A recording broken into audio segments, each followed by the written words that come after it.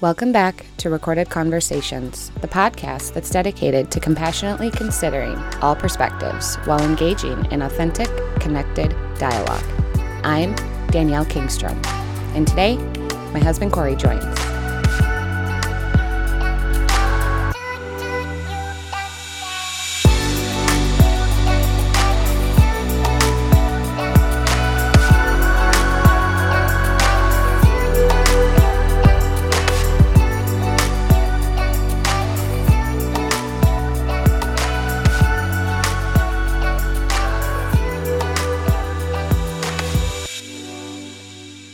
Is what she said. What? That is what she said. It is what she said. That's what she said. That is what she said. What did she say? I don't know. Me neither. Hey, babe. Hey. So there's been chatter. Chatter. Did you know? If you don't know, I'm going to tell you now. Okay. I have a Tinder account. Oh my. I did know. You did know? I did know. What about you? I do have one. You have a Tinder account too? I do. So now that we're sharing everything and putting it out in the open. Yes. Because we've been hiding it from each other this long. This brings up another question I actually have for you. There have been rumors, whispers, maybe, our marriage is struggling. I just wanted to clarify if that was actually true or not. Really? There's issues with our marriage, yeah. Well, if we're addressing it, are we addressing it out of defense because we're insecure? Yes, I am very insecure. Me too. I'm so insecure. That's actually been both in the cyber world and in the real world. I know people don't like that distinction, but there's been a lot of concern about the state of our marriage and questions pertaining to whether or not, well, first of all, Corey, do you know I write for Patheos Progressive Christian? I do. You did know that? Yes. Okay. I do. And I read 90% of your articles. I would say like 98%. You're pretty good about reading my articles. I do miss one from time to time, though. You probably missed the boring ones, so it's okay. Also, Corey, did you know? Maybe today's just you finding out, but I also have a podcast. This podcast. No kidding. Recorded Conversations. I'll be damned. Weird, huh? But I just want to make sure you know all of the things that I do in my life, because there's been a lot of concern about, I don't know whether you're even involved and know anything, so. I'm going to tell you a little secret. Oh, okay. I know everything. You know everything. Yes, you do. Do you know everything about me? That's a trick question, I'm afraid. No, honestly, do you know everything about me? I believe so.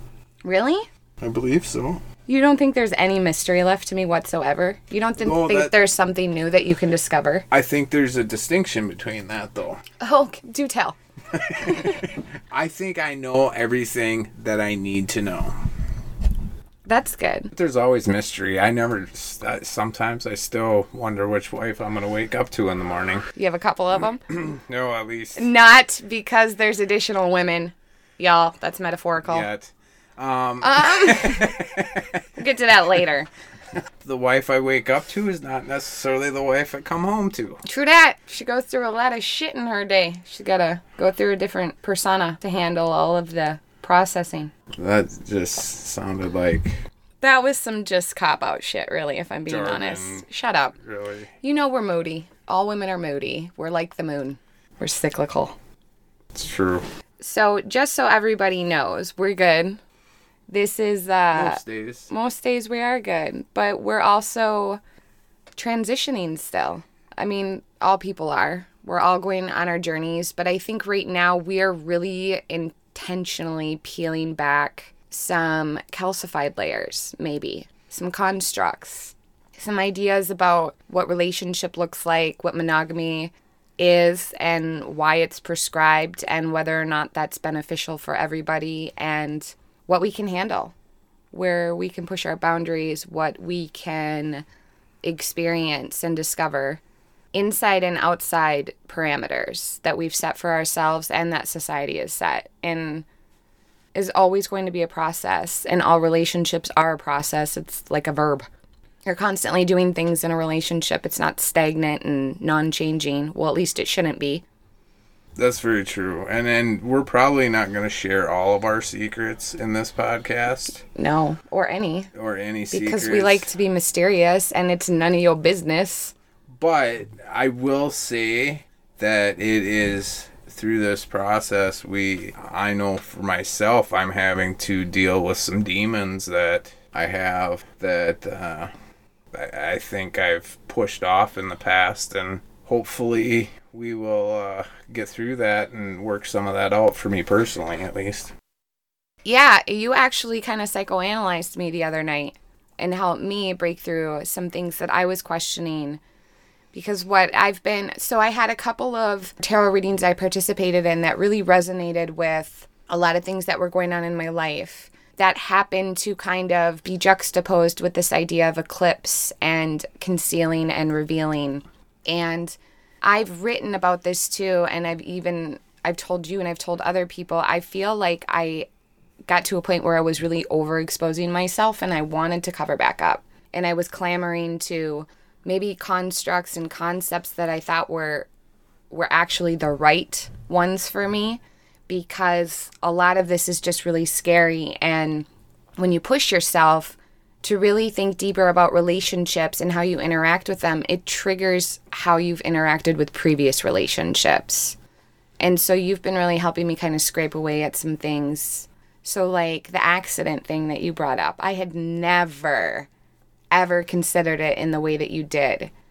And so break that down. What did you see? I'm trying to. Do you remember? I kind of remember. I'm trying to get. Okay, so a little background. In November '93, I was 12. I was in a car accident 2.5 houses away from my house when I lived in downtown Minneapolis. I flew through the windshield. I was lodged in the windshield. I had head trauma. I had stitches and plastic surgery. I lacerated my spleen. I broke my arm. I was in the hospital, and then I was on bed rest, and that was my first introduction into psychotherapy, psychology, neuropsychology, even understanding what a neurologist is and the performances and procedures of that, and understanding brain trauma, which is odd because I learned about brain trauma, and then today we're going back to when I learned about brain trauma so that I can work out trauma. Yeah, and I guess the point I brought up is you were with your dad. My dad was driving. And that was that was a very traumatic experience for you. And what we were discussing at the time was, why do you always need an exit strategy, was basically... Yeah. Backup plans, plan Bs. Yeah, backup plans, plan B when it comes to relationships and things like that. In any kind of commitment, I need an out. Yep. I need to know an out. Like even when I book a podcast recording, I think of an excuse to get myself out of it in the event that I change my mind about it. Yep. So I brought up, and it was like a light bulb. It was just, I realized it in an instant. And it was your accident, because you were with someone who was supposed to keep you safe. Mm-hmm. And by no means am I blaming your dad. Yeah. But you were in an accident where he was supposed to keep you safe, and he didn't. Yeah. And so now I think it's possible that you are always looking for your exit strategy so that you won't hurt. You know, what's really interesting about the accident itself, too, is legally speaking, my dad was to blame. So I took my dad to court, and I took Castle Rock Productions to court because they were filming Little Big League. Their production truck hit me, ran the red light.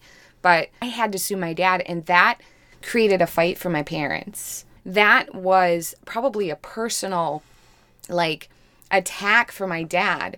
And then to have it legally, I'm suing my dad. I'm saying my dad is responsible for what happened, blah, blah, blah, blah, blah.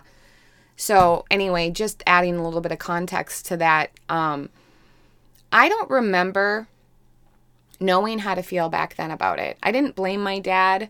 My dad, I remember at one point when I was in and out of consciousness, my dad being there right after it happened and just sobbing over me.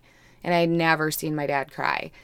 And I know he was holding a lot of heavy stuff, but I was 12. So I didn't know how to process it. And it's really weird is because when we're kids and something traumatic happens to us, we don't know how to process it. Most of us don't even have like the cognitive development to understand what we've gone through when it's traumatic. And so for me, it was like I got a bad owie. I had to rest up and heal. I became like the most popular kid at school that year because everybody wanted to know who I was because they made this big announcement and all the teachers were like, we'll have counseling available. And I had friends who were just shattered and so upset. And it was such a surreal moment for me because I was always nobody. I was always invisible. I was always kind of anti crowd clique and being noticed. And suddenly I was like thrust into like a spotlight on top of it. So it's like I didn't even process. It was almost like a cool thing that the car accident happened to me. And so probably a lot of the psychological things that I should have been processing, I didn't. And that's what we do. But then as we grow and develop and experience new things and have new relationships, we have activated triggers all the time, pulling traumas up from our past going, well, now we're ready to heal this. Now we're ready to look at this in the scope of things and all of the experiences lined up and go, do you see what's going on now? And so it's just really interesting that you said that because I've always said that. I have a fear of commitment. Yeah, I really don't hold a lot of trust for people. And that's one of the things I also talk to you about too. Your brother, my angst towards him is that, so your family has always propositioned you with ultimatums to choose them over me. And you've always said, okay, well, if you're going to make me choose, I choose her. So I think I have it in the back of my head that at some point you're actually going to go with them. And you're going to choose them. And I think that's why I hate them so much, because I'm just waiting for you to just go one day, you know what, I've had enough of your crazy shit. We done. Bye. My family was right. I think I'm just waiting for that. And even thinking on that makes me think about when my parents were going through a divorce and both of them, my family was right about you. My family was right about you. It was that back and forth. I just remember that too. And it's like those little moments can be plucked and archived in such an alignment with everything else for us to like later work out. It's kind of amazing actually. So in the midst of all of that, it kind of helped me look at things differently. And I think I literally jumped back on Tinder after that, like feeling like all of a sudden confident and renewed because I had started going, okay, this is something I have to process and reflect on now. This is probably a part of some of my other insecurities that I have as we're talking about. We don't even have a term for it yet, whether it's open marriage, where it's ethical non-monogamy, whether it's engaging in a polyamorous relationship. If it's just meeting people who are already doing this just to talk to them and gain experience from them and do nothing right now, I mean, we don't know. We don't have an expectation. It's a flow that we're just trying to adjust for. But I think I felt like a little bit of confidence in going, okay, I can still take baby steps, but they don't have to be like really small baby steps because now I understand this part and this part a little bit better. Yeah, and it could just be friendships too. Yeah. Where, yeah, it can, who knows? No expectations, but, you know. It's such a taboo topic to even talk about. Like, I feel really reserved just sitting here. And, like, we're not like this when we're talking together. Like, exactly. We presuppose things and we fantasize out loud and we talk about what ifs and could something like this happen. But it's a really strange environment to talk about this and also still be concerned for consequence. Mm-hmm. And how is this going to impact other people? And the reality is, outside of our direct family, our children, this doesn't have to impact anybody else.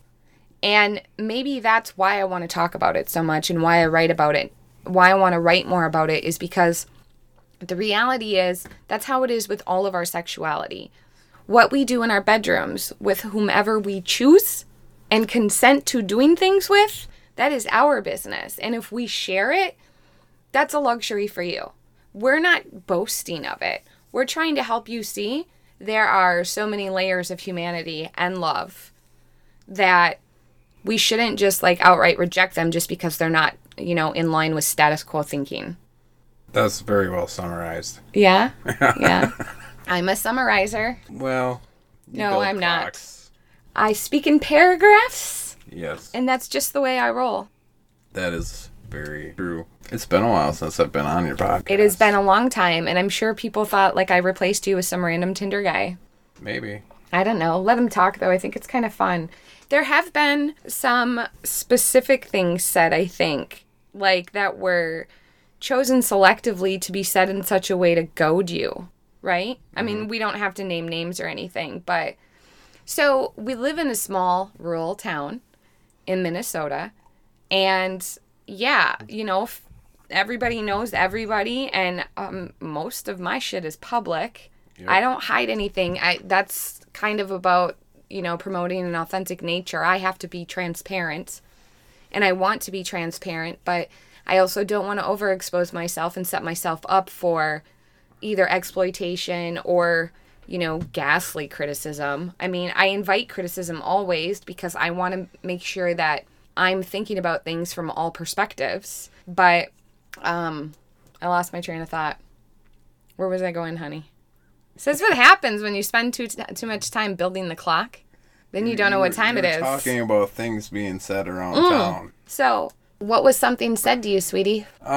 Just that you had a Tinder account and whether or not you had found a boyfriend yet or not. Yeah. And I basically just ignored it. Yeah. And didn't even acknowledge it other than if you want to know about it, listen to your podcast. Right. Read your articles. Read my stuff. Stalk me on Facebook. Yeah. Oh, but some of those people actually can't. They're blocked. But that's just because they're nosy and like to exploit people. And I'm not for exploiting people.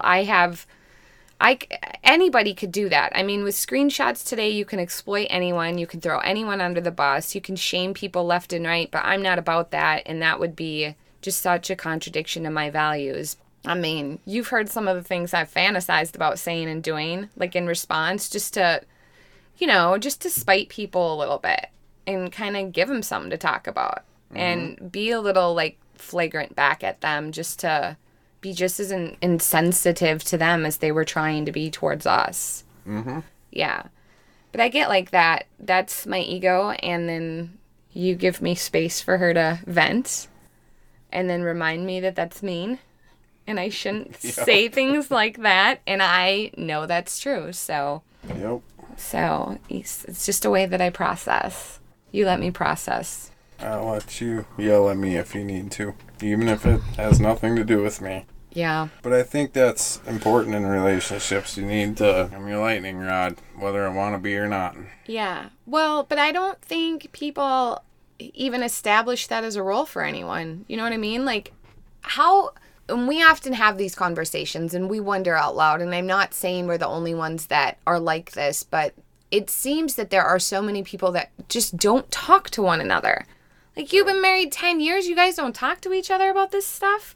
Or everything is so separate. Like, oh, they do these things and we do these things and I do these things and we don't do these things together. And it's so disconnected and compartmentalized. And I don't understand that. But yeah, we have to tell each other what we want. Like, I've talked about this before. I've had people tell me like, well, blah, blah, blah, my partner this and da, da, da. And then, you say, have you told them that? Well, no. Don't you think they should know that? If you want them to know that, then tell them. Give them that information and don't withhold it from them, because our partners aren't mind readers. Whatever expectations we are even bringing into a relationship, if we do, if your partner doesn't know what your expectations are, you don't know where your boundaries are. And relationships need boundaries, especially when they're starting to first grow. They do need boundaries. And as they grow and strengthen, just like returning annuals, they need more space to grow. And I think that's where we're at right now. Like, we need more space to grow. We need more outlets. We need more connections. And we need to be able to trust that other people can hold intimate space for us. Because sometimes it is overwhelming. Sometimes it's just not conducive to our schedule either, and that's okay, and that doesn't take away from us. So, like, the common myth is that, especially for polyamorous relationships or even open marriages, is that when you're giving love to someone else, that must mean you're taking away from your partner, right? And I never understood this idea that if we're to be like God, who has this, like, uncontrollable, unlimited amount of love, that just keeps growing and spreading out like the cosmos. Why can't we do that? Aren't we capable of that too? It's like something Octavio Paz wrote about, whom I love. I love his philosophy on eroticism and love, but he gets down to this exclusivity of love. And I understand that in the beginning of a relationship when you're growing it, I think monogamy is very important for that, so that you can learn to trust one another and that you can learn how to integrate your lives with each other, right? And so you want things to be in sync and in harmony, and you're incorporating a brand new person into everything you do in your life. That's difficult. You need to have constraints around that because you're forming a foundation. Like when you're pouring foundation, you still need a frame around it before it's set and ready to handle more weight and more structure. And so we need that. But what happens when we start building onto the foundation? You get to take the frame away. And sometimes we add on. So we create new frames. And I kind of think that's where we're at. And I like that. But there needs to be evolution. And with that evolution, there can't be exclusivity. And I'm at the point where I'm like, God is an inclusive God. God loves all. Aren't we to love all? And whether or not you believe that's like the entire world you love is Jesus, I don't. I think you can only love people in your proximity. I think you can only love people that you have a direct, intimate connection with. And that is where you're supposed to love your neighbor as you love yourself. I'm not saying sleep with every freaking person you meet or try and, I don't even know, create best friends out of every person you meet. What I'm saying is if we don't allow an evolution of how we love other people to take place, it limits us. And an unlimited loving God, I don't believe, would want us to limit our love. I think that would be selfish. And let's clarify something though. This isn't about sex. No. This is about intimacy. Intimacy, yeah. Which may or may not include sex. And so I think we're not out looking to have sex with other people. We are out looking to have a relationship. Yeah. With other people. Yes. And what that looks like, I don't know. I want to be honest here, though, and I don't know if you're comfortable with this, but kind of, yes, there is that sex aspect, too. But I think that is... So, when someone comes out of a divorce, they feel like they're out of the game, and I know that's a common concern with newly divorced people is like, I haven't had sex with a different person in 20 years, and da-da-da-da-da, and it's going to be different for me, and how is that going to be? And... So when you take that idea and kind of mold it with what we're looking at right now, I think that's kind of where we're at. We're like, is that possible? And how would I do that? And what would that be like? And does that need a formed relationship around it? Because I think while I value intimate connection surrounding love and sex, I don't think it's a requirement. And so, like, something I heard, I was listening to this author, Jason Stotts, and he talked about this too. And it was that you can have pleasurable sex with another person without there being love. But like most of us, after we have sex with someone, we develop a relationship. And that happened for us. We had sex right away. I mean, you told me no the first night, but I think like the second or third night, I bed you. So, yeah, I did that. No, but we developed a relationship after that. And I mean, in the beginning, I was like, this is just sex, buddy. Like, we're not doing anything here. And I was very callous about it. And I wanted it separate. I didn't want to get emotionally attached. I just wanted to be like, look, there's a transition in my life right now. You're not going to be a part of it. But I will take advantage of this and have this connection and you for a little bit. And then you're just a number to me. But then we came back together and we did develop a relationship. So I'm not saying that sex can't create a relationship and that intimacy and connection can't come from it. But I also question whether or not I could be comfortable with just sex. And in questioning that comfort, I think, yeah, I mean, I'm asking a deeper question. Like, is that something I want to explore again just to see if it's something we can do? But then there's the component of you. Being with another woman is a lot for me to register. And you have already thought about me with another man because I already cheated on you. And so this isn't cheating. This isn't infidelity. This is choice and consent and agreement. It's still fucking scary because I do still have that programming, and I do have infidelity of my past where I was cheated on, where it really, really hurt me and made me distrustful. So that's just a lot to think about and to explore. And so, I mean, what we were joking a little bit about it, but we were like, maybe we should just go break the ice with someone else. And I tried to imagine you doing that, and it was just so much for me. And it was so scary. But at the same time, I've been in a place where I've looked at it and I've said, it's just sex. And like, that's what it was when you were in Iraq. I just wanted to get laid. I just wanted to have sex. And you were forgiving of that. Why couldn't I reciprocate that forgiveness? Even if I gave you, like, I was like, do it. Go do it. Here's your permission. You know what I mean? Mm-hmm. But then I struggle with the permission thing. Don't I? Mm-hmm. Yes. Do you want to expand on that? No. Why? I'm good. You're on my podcast. You're supposed to talk. Because you know what you're going to do is you're going to listen back to this and you're going to be like, you talked a lot. Yeah, like, I didn't even talk. It was like I wasn't even on your podcast. But I get told all the time by you that I don't listen, so I'm trying to... Oh, using my words against me. Yeah.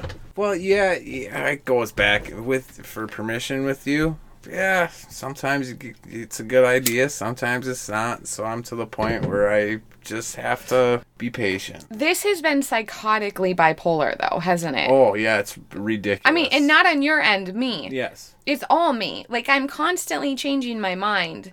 I have been yelled at so many times. Yeah. Because of this. And accused. Yes, and blamed. And I've tried to act like this is the reason why I'm falling apart and I can't focus and just random stuff. Yeah, it's heavy. It's not for the faint of heart. I mean, and that's why I think this is not for a brand new relationship. This is for an established relationship. I don't even know if it's for us. Exactly. Like, we could get to a point where we're like, hey, we found a couple. We're going to go meet them. And then we meet them and we're like, this is fucking wrong. Let's go home. Mm-hmm. Or we could meet them and be like, I'm not feeling this, but the other one is. Mm-hmm. You know, we can't have expectations. Yep. And as with any relationship, you shouldn't have too many expectations. I understand people push back on that and they're like, I can have an expectation that my partner will be monogamous. But you need to establish that that's what you both want then. When you walk into it with an expectation, you're thinking they want and value and have a standard for everything that you do. And unless you're talking about that and really laying it out on the table and comparing notes, you don't know that for sure anyway. Which is why people cheat on one another. And just look at the divorce rate. Yeah, it's 52% in the United States. Divorce rates are ridiculous. And I think a lot of that could be resolved just by couples talking to one another. Talking, or even just screaming at each other. I mean, sometimes we have to hold space for that loudness. The other thing I would like to point out is of that 48% non-divorce rate, how many of those couples can honestly say they're truly happy? Yeah. I mean, how many of those couples are miserable, but they believe in their vows and they're going to stay with their partner no matter what? Oh, God. I have so many family members in marriages like that now. It's just about honoring their vows. They're not happy. You know, there's no sexual joy whatsoever. They barely have anything in common, but they have children together. Or because I made a vow, or because my father left and abandoned us, so I won't do that to my family. And those mentalities. Like, even I know someone personally who will not end an unhappy marriage simply because he doesn't want to put his youngest two children through what his two eldest children went through. You know, which was chaos through a separate relationship. And so there are people who have had previous experiences that say, I don't want to repeat that, so this must be the better option. Not knowing that there is a potential even to heal within that relationship. But not all people can heal everything either. I mean, that's why people get divorced. Well, you and Annie got divorced, which I'm thankful for. And grateful that I never got married, because I was one of those I'm never getting a divorce kind of people. And so I probably would have sat through a very unhappy marriage just because of the principle of divorce was horrible for me. But I was in that category too that said I will never get divorced. Yeah. And I got divorced. Yeah. So we I change mean, our mind all the time. So that's a good way to go back to what we were talking about, how I change my mind a lot. And it's been difficult, but we do that. Like, that's normal in a relationship to change your mind. It's normal to even give approval for something and then withdraw that approval. And we can give consent and then we can take it away. And when you're dancing in environments like this, where you're thinking about, like, opening up the boundaries of your marriage, we still have that right to go back and forth and say, you know what, this is too much for me. I'm a little scared right now. And it's because traumas are trying to work themselves out. Yep. Because the particular thing that we don't really discuss that I remember Dr. Goff talking about and kind of confirming was we all have PTSD from like our whole lives. And it comes up all the time. We are always activated by traumas. And depending upon how mature we are in our journey, we'll have kind of like picked up all of these different tools and other experiences that will help us deal with it.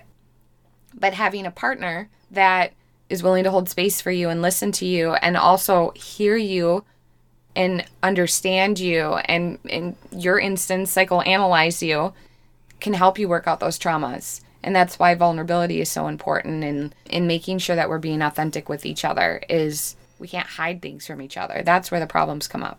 Very true. And that's probably why men turn to porn. I still don't think that's all bad. It can be problematic. Yeah. But it's not entirely all bad. Porn isn't all bad. No. No. And I've been engaged in a few discussions about porn recently, and I've been following a lot of research that Dr. David Ley has been sharing, just new information and new data that becomes available that kind of debunks the porn addiction and sex addiction theory. And I mean, I've had people tell me that they know porn is bad, and I'm like, why is porn bad? Like, what is bad about porn per se? And I understand the arguments where people believe that porn is wrapped up in the sex trafficking industry, but that's not. I can't wrap my head around that. Because here's the thing. Sex trafficking has to be private. It's done under the radar. It's done through back doors and, cryptic emails and text messages. These people are not exploiting their products, their property. I don't see that happening. I know that there are instances when, somebody's being exploited and someone has to make a contact to somebody and be like, take that down. But I mean, there's revenge porn all over YouTube. I don't see anyone trying to shut YouTube down.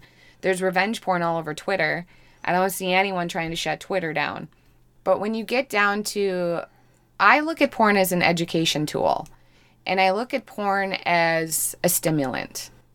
I mean, and we all use stimulants and we all use substances to help us get in certain moods. And that's what porn is for me, personally. It's a stimulant. I have too much noise in my head. I'm stuck in mommy mode. I've been overanalyzing things. I've been breaking down new concepts I've been researching. I'm stressed about my in-laws.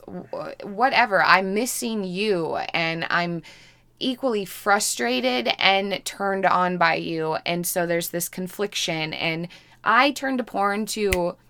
Hi, present moment, Danielle. Wake up. Do you feel the energy flowing? And that helps me. And that is how it's always been. The first time I was introduced to porn, even, where I actually watched a video, I think I was 12 or 13. My parents accidentally left Aladdin in the VCR. And I woke up Saturday morning and I popped it in. Aladdin? And I was the only one up. No one else was up. And I popped it in and hit play. And it was a very different take on Aladdin and a magic carpet ride. Okay? And I watched about 2 or 3 minutes of it. And I remember it arousing me. And I stopped it. I didn't watch it. And I knocked on my parents' door. And I said, that's an interesting Aladdin, Mom. Here you go. And she kind of was like, and I heard her shut the door and say, God damn it, Scott. You left it in the VCR. And I laughed. And I mean, and that was when we lived in a house where my bedroom was under them. And I was a little brat to my parents when they had sex. I would grab a broom and start pounding on my ceiling. And I'd say, hey, I'm trying to sleep down here. And you know what they would do? They would get louder. They would blare their music. And it was like my dad was almost like taunting me. And then I would be like, gross. And I would, plug my ears or turn my music up. And nothing would be said the next day, but neither here nor there. So that is how I have always identified porn. It stimulated me. It wasn't something I was like, hey guys, on the bus, like, you know what I watched the other day? That wasn't something I was also sharing with people. But then it was also, as I got older and I would hear boys talking about it in school, I'd be like, yeah, it's not a big deal. But I think it also teaches men how to please women. And I think it gives a wider scope to what pleasure is, period, for both men and women. I think it's almost empowering of women's pleasure, because porn is like the only kind of media that shows you like where and how and for how long to take care of a woman. You know what I mean? Because like who's teaching men that? And I think it could be in almost like every porn video, the woman has an orgasm. Yeah. How is that not empowering for a woman? And how many women are stepping up to porn for the first time going, is that what that thing is called? Okay, I have never had that. And are going to their husbands, honey, come here. I've heard stories about that. I've read stories about that. It's like, it's funny to think about, but at the same time, you're like, it's a great idea. And I'm not going to lie, I get lots of ideas from porn. Mm-hmm. Lots of them, people. So many different ideas. And I was saying this to someone earlier too, and I said, I know that porn tends to push the boundaries and moves a little toward like both degrading and depraved kind of things, but I mean, that's not really common. But what it does is, I think, if you really think about it, it will take urinating on your lover, for instance, right? And so like what Donald Trump was accused of doing that with Putin and whatever, golden showers. And I remember giggling about that because in the past, I've had boyfriends who have asked that of me. And I was like, that's fucking weird. No thanks. But one of the things that I really thought about was like, you need to be in a seriously vulnerable position to ask that of someone. I know they say like, oh, it gives men these false expectations about porn. How many men are really watching porn and then on the first night with a woman are going, do you want to pee on me? How about anal sex this evening? I know we've never done anything. I mean, that's not what's happening. But I think what it's developing is like, look at how advanced you can get in this art of lovemaking. I guess it kind of sounds funny calling it lovemaking when it's porn. The art of fucking, because it's a goddamn art. You develop this shit. But here is, here's where you can evolve to. And you get to look at all of this scope of these different ideas and expressionisms and go, that doesn't look like anything I'd ever want to do. So I can just go ahead and pluck that off the table. And, I've never done this. And what does it inject into the relationship? Creativity, discovery. And you're exploring more about each other. And that is intimate. You're seeing into each other. You're seeing what feels good for each other. That is very intimate. And again, very revealing. And another thing I want to point out too, just because this is really important, because we make a lot of like false allegations against people. Your fantasy, your sexual fantasy says nothing about your mental state. The thing is like the people who are really depraved, the people who suffer mentally from sexual depravity, they have very simple, two-dimensional sexual fantasies. They're not weird. And I think that we need to remember that there are some forms of artistic expression that are supposed to push us into thinking, I don't even know how I should respond to this because I'm scared to, because it tests our limits. It just tests our limits. And it creates just a wider scope of a lens to see, I think more than anything, the spectrum. This does please some people. It doesn't please all people. this does please some people. It doesn't please all people, you know? So we don't need to judge that. We don't need to automatically assume if a dude wants to lick on your toes while he's getting you aroused, there's nothing wrong with him. If someone wants to have anal sex with you, it's not because they're gay. You know, it's not because they're hiding something. It's not because they were molested. It's because people are curious and they trust in you enough to go to a next level. So anyway, I just wanted to kind of talk about that. For more information on that very particular point, though, I would recommend any of Dr. David Lay's work, whom I'm going to try and get on the show in the next few weeks if possible. So you should recommend he listen to this podcast. I know, I should. This very episode. This episode. Okay, so I might be able to do that. I don't know. My Tinder one's been pretty popular, though, too. So. Chronicles of Tinder. I may have listened to that one. Yeah? Twice. Yeah. The first time you listened to it angrily. Maybe. Yeah. And then the second time it was to reprocess and reflect. Possibly. Yeah. Because it was unexpected for you. Yes, it was. Why so? I think just because I would have liked a little heads up on that. Like, hi, honey, I'm telling everybody I'm on Tinder. Something like that. Okay, Trump. Here, let's read this headline because this was funny and I kind of just want to talk about it. President Trump says he is all for masks amid COVID-19 pandemic. And in an interview with Fox Business, the president questioned the necessity of making face masks mandatory, but said he would wear one if he were in a tight situation with people nearby. I'm all for masks. I think masks are good, Trump said, adding that he looked like the Lone Ranger when he wore one. His comments come after prominent Republican figures publicly advocated for the use of face masks. So here's my question. If Trump starts wearing a mask, will all Republicans follow suit? I don't know. I'm just not that political. But really. You see that there's an obvious divide of mask wearers and non-mask wearers and where they fall on the political spectrum. Yep. So, what happens when Trump is seen wearing a mask? I want to know if they're going to keep recording him after he puts the mask on, after the press conference is over. Will someone keep rolling like they did with Dr. Fauci and show that he's actually just pulling it down right after he's done recording, proving that the masks are kind of just for show? But Trump starts wearing the mask. Everyone's like, you know, I'm for Trump, so I'm wearing a mask because he's my mimetic model and I need to do everything he does. And then all the Republicans start wearing the masks. Do the Democrats ditch the masks? I don't know. If they don't, are they in agreement with Trump, or are they going to take credit and go see the influence we had over Trump? It could go either way. You're not being really fun about this. I'm sorry. I just honestly don't care. What do you care about right now? I think that a lot of the COVID-19 stuff is overblown. There's been a lot of whistleblowers come out about the death toll and how the numbers are being fudged. Yeah. Antibody numbers versus actual positive. I'm talking about deaths. Oh, yeah. Well, we knew that. They were reporting on that back in mid-May.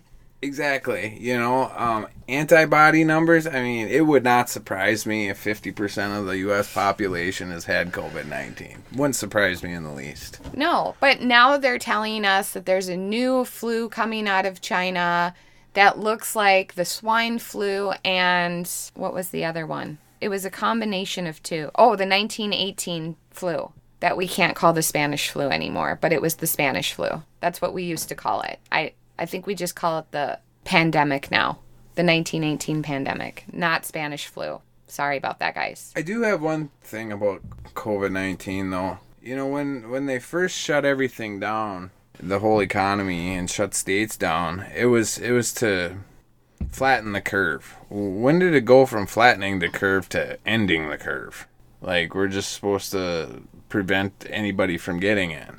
I thought it was just to make sure that the healthcare system wasn't overwhelmed. Yeah, and what did we see in so many states? People were laying people off. Hospitals were sitting empty. That big Navy ship that they brought in wasn't even utilized at all. This year is just ridiculous. And social engineering at its finest, really. Really, it is. Because when wearing a mask can become a political thing, when the safety of people that other people allegedly want for us becomes political and becomes an action of threat of force, I don't even understand what's going on anymore. Yeah, pretty much. I'm going to live in my bubble.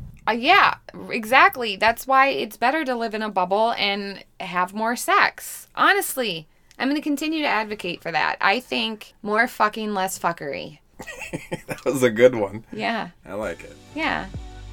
Well, we should end it at that. Okay. Okay. Yes. And with that, we bid you adieu.